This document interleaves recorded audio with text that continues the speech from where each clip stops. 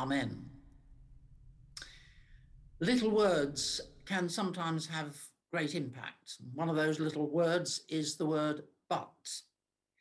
3 weeks ago, the Reverend Dermot Kirby was preaching from that passage in the book of Kings about the story of Naaman, or Naaman, however you like to pronounce it.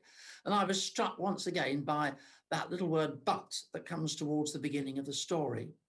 The story, of course, is about the healing that eventually came to Naaman through the prophet Elisha, but it opens with a description of the man that goes like this. Naaman was a commander of the army of the king of Aram, a soldier who'd risen to the highest position, obviously. He was a great man in the sight of his master. In other words, he was trusted by his boss, the king. He was highly regarded because through him, the Lord had given victory to Aram. In other words, he was successful, probably had a good annual review and might even get a pay rise. And then he was a valiant soldier, something about his character. He was a brave man. That's quite a series of accolades. And then comes that little word, but. But he was a leper. And that was a pretty big but, because leprosy was a dreaded disease. One commentator summarizes Naaman's condition by saying, having achieved all that a hero could achieve, he still found himself excluded from life, and in the view of many people in those days, excluded from the presence of God. We see many parallels. The successful celebrity who's earned fame and fortune, but who's been diagnosed with an incurable cancer. Or the person who's done well for themselves and lives in a new £2 million mansion, but then has an accident, leaving them confined to a wheelchair. Or to take another example from Scripture, in a few weeks' time, we shall find ourselves reading through the story of John the Baptist, who came to prepare the way for Jesus. And in the early verses of his gospel, Luke begins by introducing us to John's parents, Zechariah and Elizabeth. And he tells us this about them. Zechariah was a priest who belonged to the priestly division of Abijah. His wife Elizabeth was also a descendant of Aaron. In other words, they came from good stock, spiritually speaking. Both of them were upright in the sight of God, observing all the Lord's commands and regulations blamelessly. They were good people of integrity. But they had no children because Elizabeth was barren and they were both well on in years. That was another big but, because in first century Jewish society, childlessness was not only a disappointment to those who so much longed to have a child, but it was regarded by many people as a sign of God's displeasure. And for us, I suspect that most of us have learned from our experience that our Christian discipleship, loving God and obeying his commands, isn't a quick fix route to making all our hopes and dreams come true. Or to take another example of this little word but being very significant, we find it in a story that we often read at Easter time, the story of two disconsolate friends of Jesus who were walking on the road to Emmaus. And suddenly they were joined by Jesus, even though they didn't recognize him. Jesus engages them in conversation and draws out the reason why they're so depressed. They tell him they've been followers of this Jesus of Nazareth, who was not only a friend, but a spiritual leader for them, but somebody in whom they put their trust. He was a prophet, powerful before God and all the people, they say. The chief priests and rulers handed him over to be killed. But we had hoped that he was the one who was going to redeem Israel. But we had hoped. I wonder how many people live with that kind of phrase dominating their lives. Hope shattered by the death of someone they love. Hope shattered because they put their trust in a political leader who hasn't delivered what they hoped the person might deliver. Or hope shattered because a business that they built up has collapsed almost overnight. You know, even in the work of God's kingdom, there's a damaging impact of that little word but as well. The early chapters of the Acts of the Apostles, we read the exciting story of how the church began to expand after Pentecost. Sick people were healed, corrupt people and the authorities were challenged.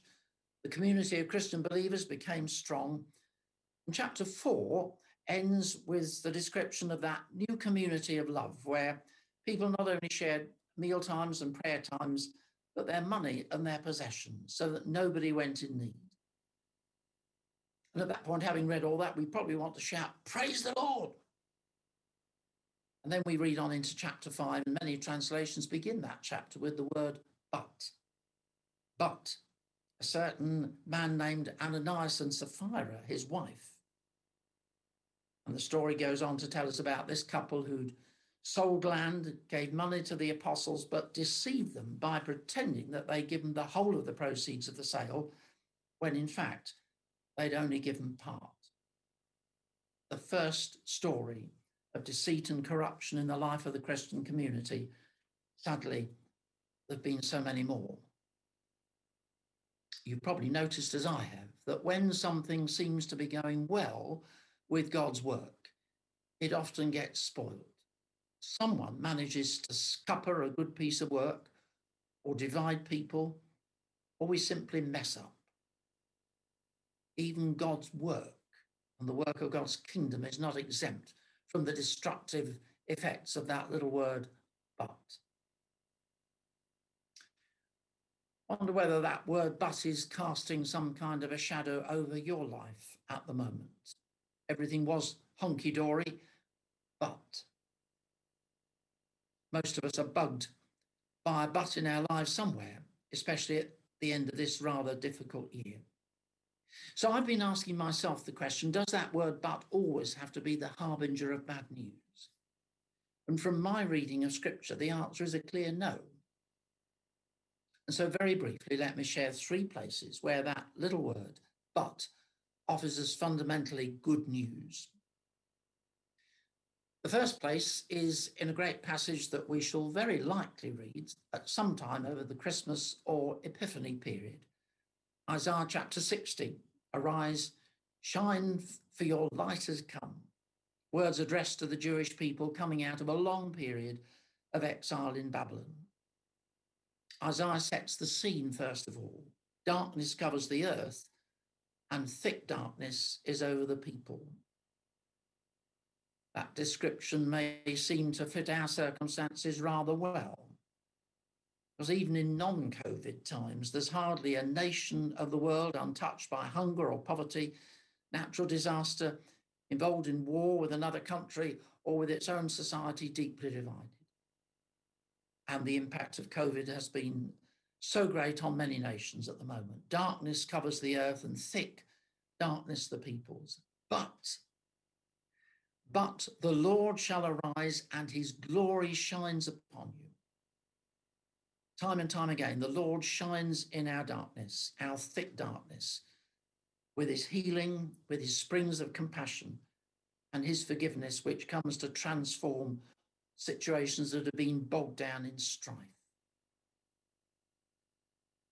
The second passage where that word but introduces us to some good news is found in the story of the prophet Elijah. You remember Elijah, the prophet who was called to do battle with a society that had been overrun by godlessness and false religions. He mounted an amazing campaign and had a great victory with the prophets of Baal on Mount Carmel. But the whole experience left him exhausted and depressed. And he complained to God. He said, "Lord, I've been doing your work, but my enemies are trying to kill me. And I'm the only one left to speak for you." He receives a reply from God. But there are still 7,000 who have not bowed the knee to Baal. No, Elijah, you're not alone. In an age of secularism and materialism laced with a mix of new age spiritualism, we may sometimes feel that the way of Jesus Christ has been well and truly sidelined.